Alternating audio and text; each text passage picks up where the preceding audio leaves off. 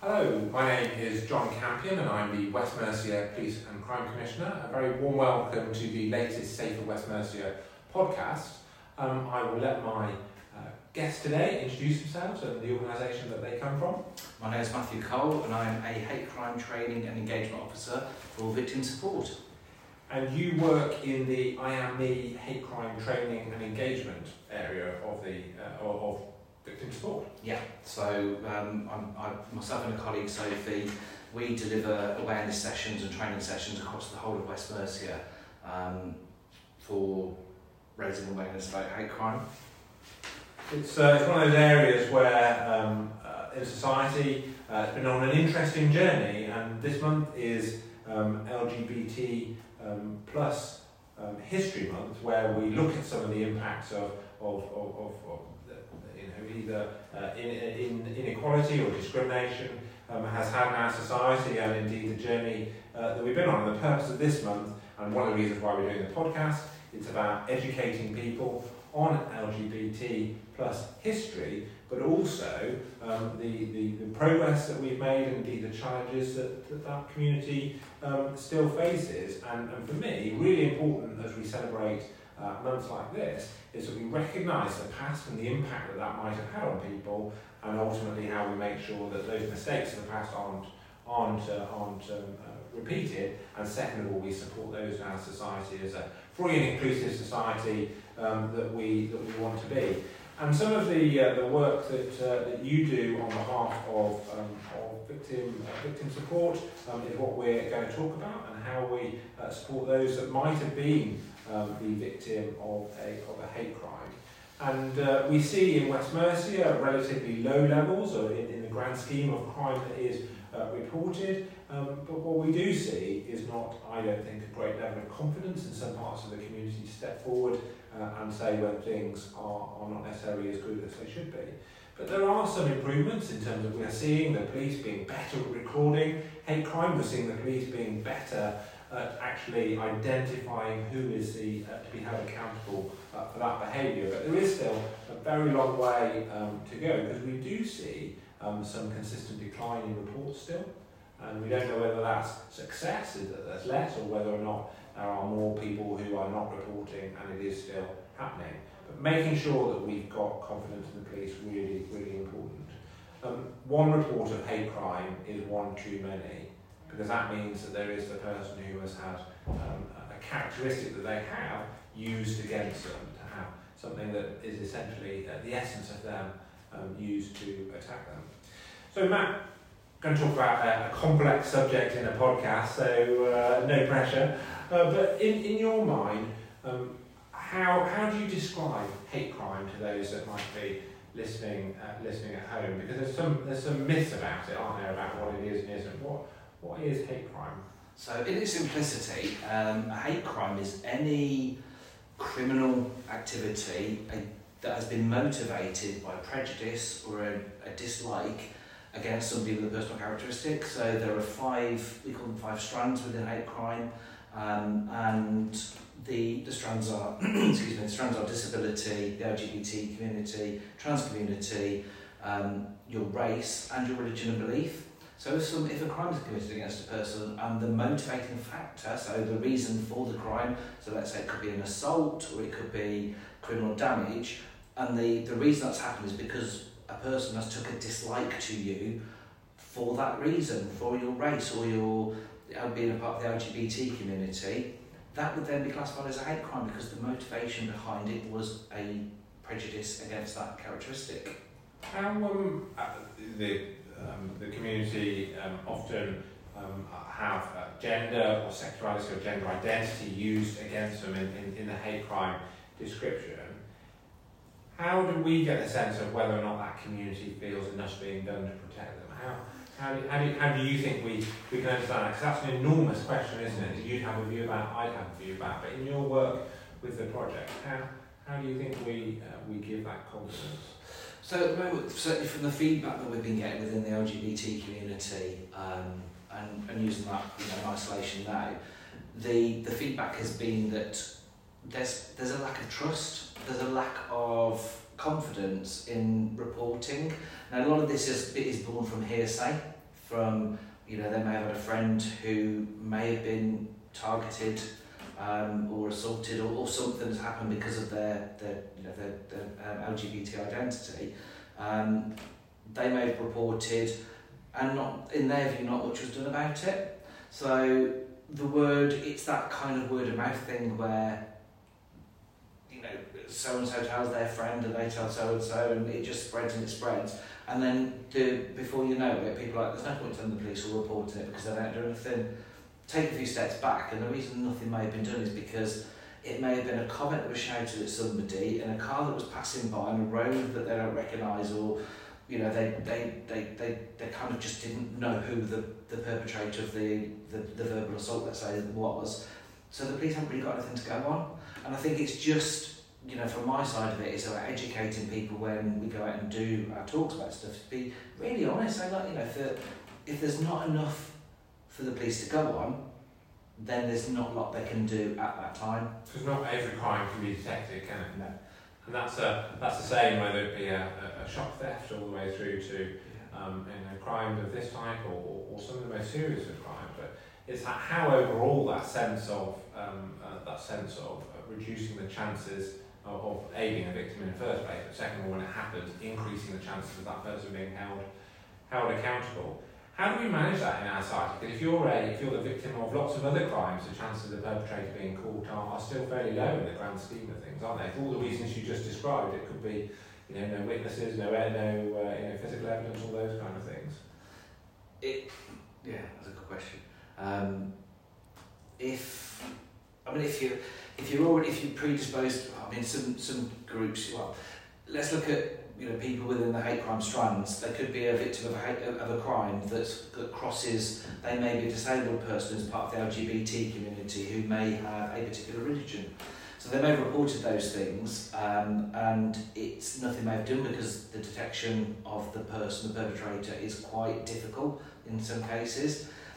What we're trying to do is just to make sure that people, they've got support around them, that they can reach out to support, but that they do feel confident where they can in reporting and maintaining reporting, because things only get done or things only change if people keep reporting. What got you involved in the project? What made you want to get involved? Because some of the aspirations are incredibly, they're amazing is probably the only way to describe it, because the I Am Me project aims to prevent hate crime from ever happening in the first place. So the proper primary prevention, getting ahead of the curve and stopping it ever happening. What made you want to get involved in such things as lofty aspirations? I was working for victim support, so supporting victims of crime anyway. And this role came along. I'm in one of the hate crime strands, so I'm part of the LGBT community myself. And so I kind of understand what the impacts can be, having, being part of that community, having friends who have been victims of, that I now know would have been hate crimes. So I kind of wanted to do what I could for all the community groups, and actually it sounds very cliche, but I actually want to do what I can to change my part of the world for the better. And that's kind of where I fit in with it. I don't think that's cliche. I think that's a great aspiration, and for me, very proud, to support the project in terms of its aims and aspirations, because I think we should strive for the eradication of some of the things in our society that are harmful. How does your work link to the work of the police? Obviously, West Mercia Police have hate crime officers and lots of different activity in this area. How does your work link to their work? Okay, so we've got, as you just mentioned, we've got hate crime officers who they support people who are victims of a hate crime. So where possible, I'm linking in with the hate crime officers in each area, and when we go out and do sessions from an I Am Me perspective, quite often, and early on in the project, it was quite often questions were coming up about that would have been a police kind of question. So, putting two and two together, it doesn't take a rocket scientist to think, actually, you need a police officer at these places sometimes. Yeah. So I've been linking in with the police officers as and where appropriate to answer those police type questions, because they do come up. So I can talk about impacts, I can talk about the affected groups, we can talk about vulnerabilities, but I can't really talk about legal conviction if somebody asks a question that is a matter of law. So we kind of work with those guys to make sure that everybody is really, really aware of what the police side of things are. How do you think your work helps share the lived experiences of some people who would be the victim of hate crime in the gender, sexuality, that area of hate crime? Do you think that lived experience gets heard enough by those doing the upholding of the law?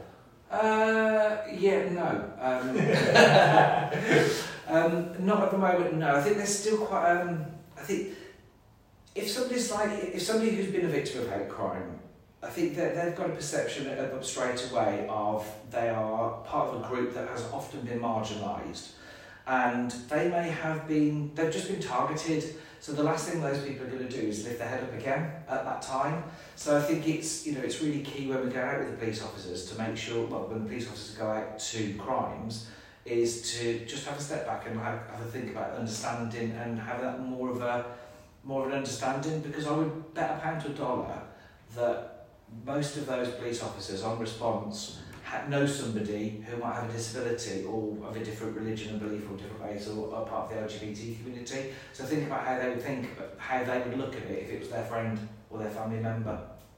And that's an important part in lots of parts of policing, isn't it? How is somebody, if I knew this person, how would I feel? And that some element of that will be about knowledge, about understanding what is. And you touched then in part of what you alluded to was somebody had just been attacked, either physically or verbally, around a difference that they might have, sticking their head above the parapet. Why would they stick their head above the parapet again? Because one of my senses is it is about inclusion, that sense of belonging. This is my community, and I might have something that is perceived to be different, but it's not different. It's just who I am, as it were, and how we as a system, you in victim support, all the way through to what the police do, what the courts do, etc., helps drive that sense of inclusion. I think it's really, really important. Your project feels, a central part to how we do that. It's not one magic wand, is it, to fix it? It's just another step on the journey to help make it better.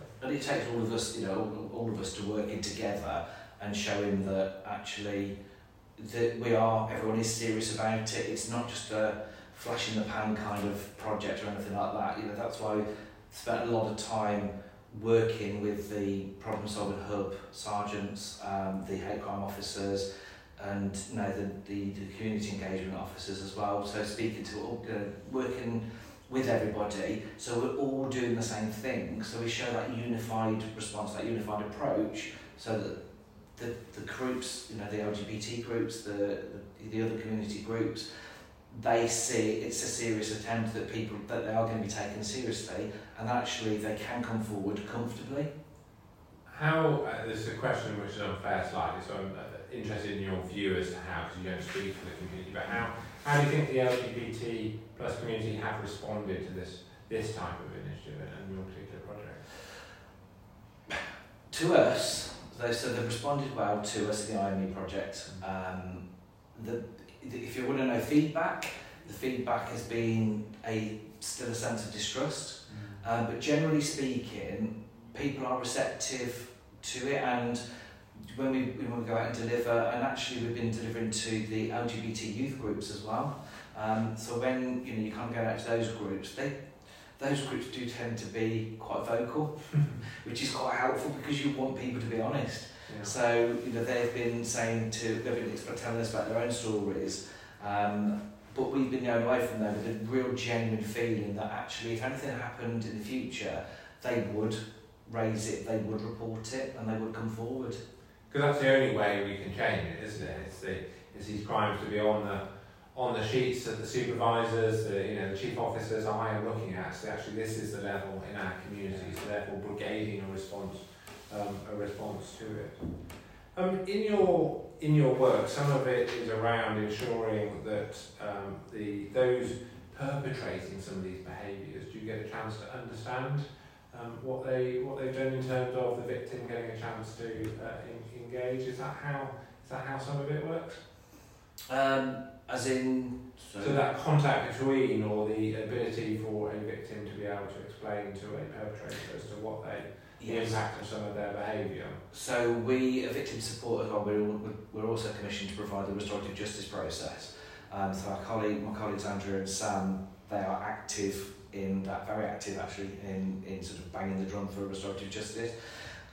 That process is a voluntary process, so people do have to go into that with their eyes wide open. So from they don't call them a vendor or perpetrator and a victim, they call them a harmed and a harmer. So they both parties have to agree to do this, and it's a very, very sensibly constructed kind of piece of work really, that to ensure that both parties are kept safe mentally and physically to do it, but it does give the opportunity for the harmed to have their say and actually demonstrate to the harmer that they're a real person, this is the impact that it's had, and it works really, really well within hate crime.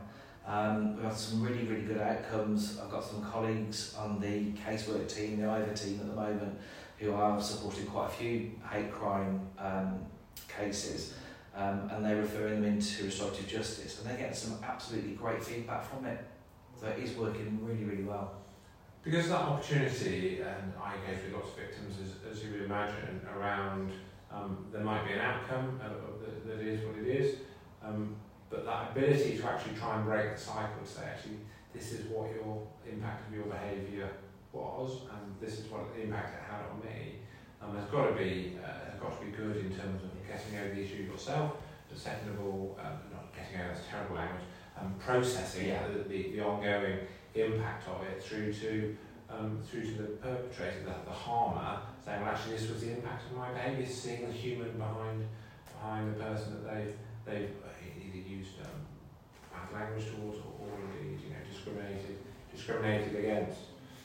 So, just more generally, what support is available to victims of hate crime, both through your project and more widely?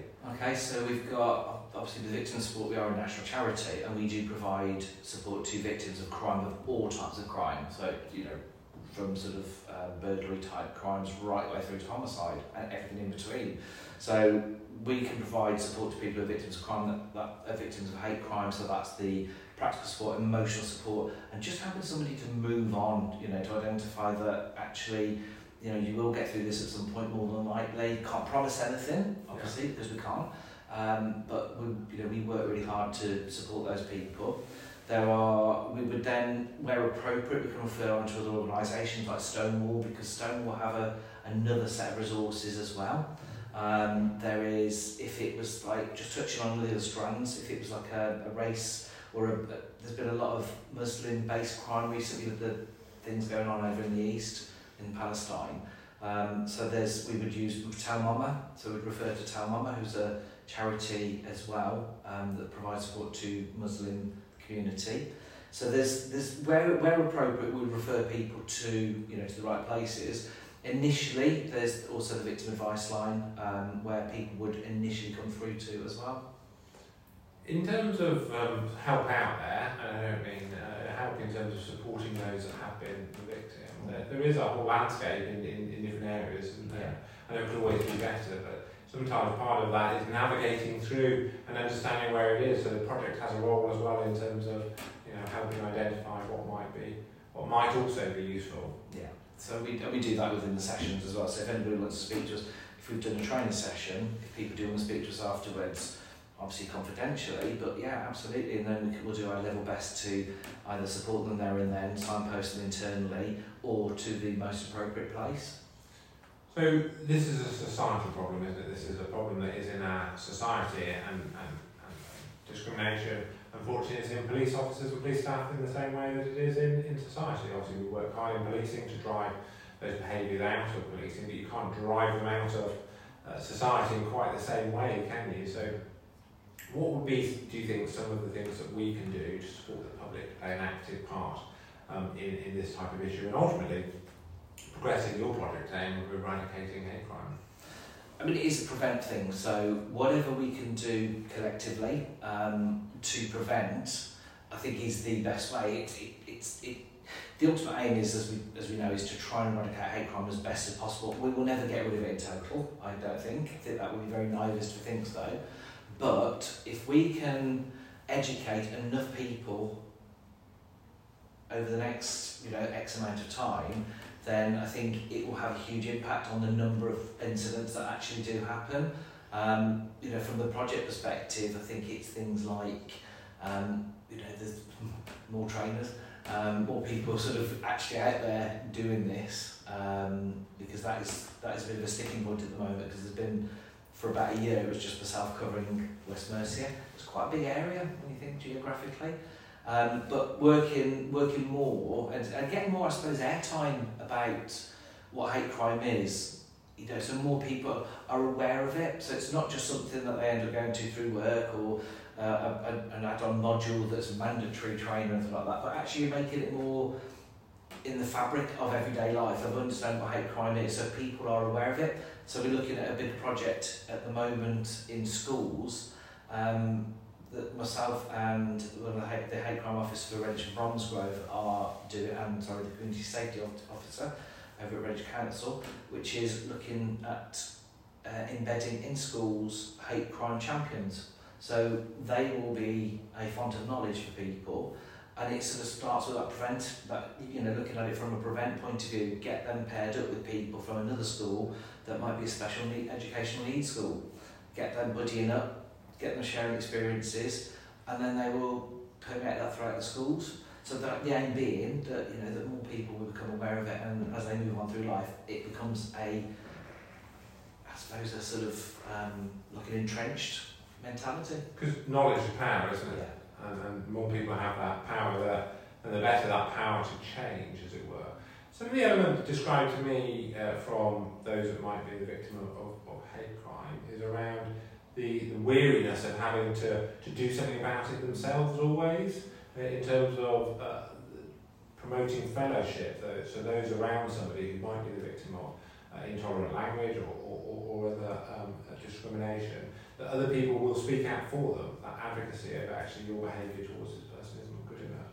Do you think that's also part of the work, and how we support society to reduce the impact that it's got at the moment? Yeah, definitely. I think speaking up is a big part of it, and there's the bystander view, isn't there? With you can be an active bystander or just a bystander.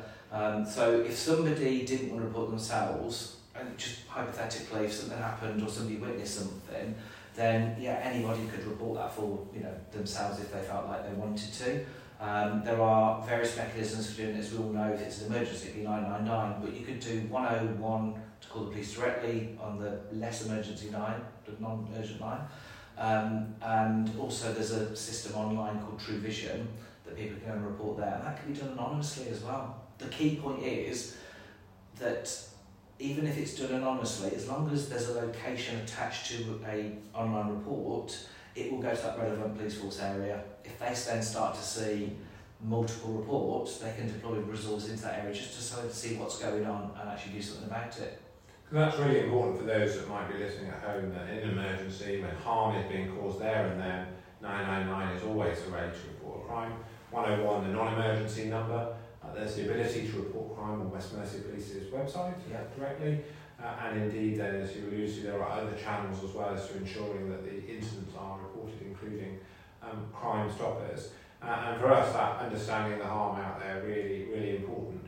But when it comes to accessing services in West Mercia, you don't have to be a victim of crime to access things like the victim advice line. So actually engaging directly with that, getting support, doesn't necessarily always need a police investigation or a police referral to make it happen, which I think is an important part of getting the right help and support. Because if you're not pro-police or with confidence in the police, then you shouldn't be disadvantaged from having some of the services that might help support you in how you might recover from whatever's happened. Matt, really fascinating insight into a really, I think, exciting bit of work in our society. It's sad that the work has to exist, but it's exciting, I think, in the way in which actually pushing at an issue that, as I alluded right at the beginning of this podcast, has been around for a very long time, but really, really great to hear. Lots more information available not only on my website, Victim Support website, and indeed on West Mercia Police's website if you want to have a look. Please do, if anybody has been affected by some of the issues we've been talking about, using the channels appropriately to make that report or to find out some more information. I, as Commissioner, am absolutely committed to ensuring that everybody can be who they want to be. They can be their true selves, and therefore a system of policing and being kept safe in West Mercia to enable that to happen really, really important. We live in an amazing, rich, diverse community in West Mercia, and making sure the system of policing and the systems that support victims as well are equally match fit to support that diversity. Really, really important. And Matt, thank you so much for the work that you do and for coming along today to talk about it. Thank you.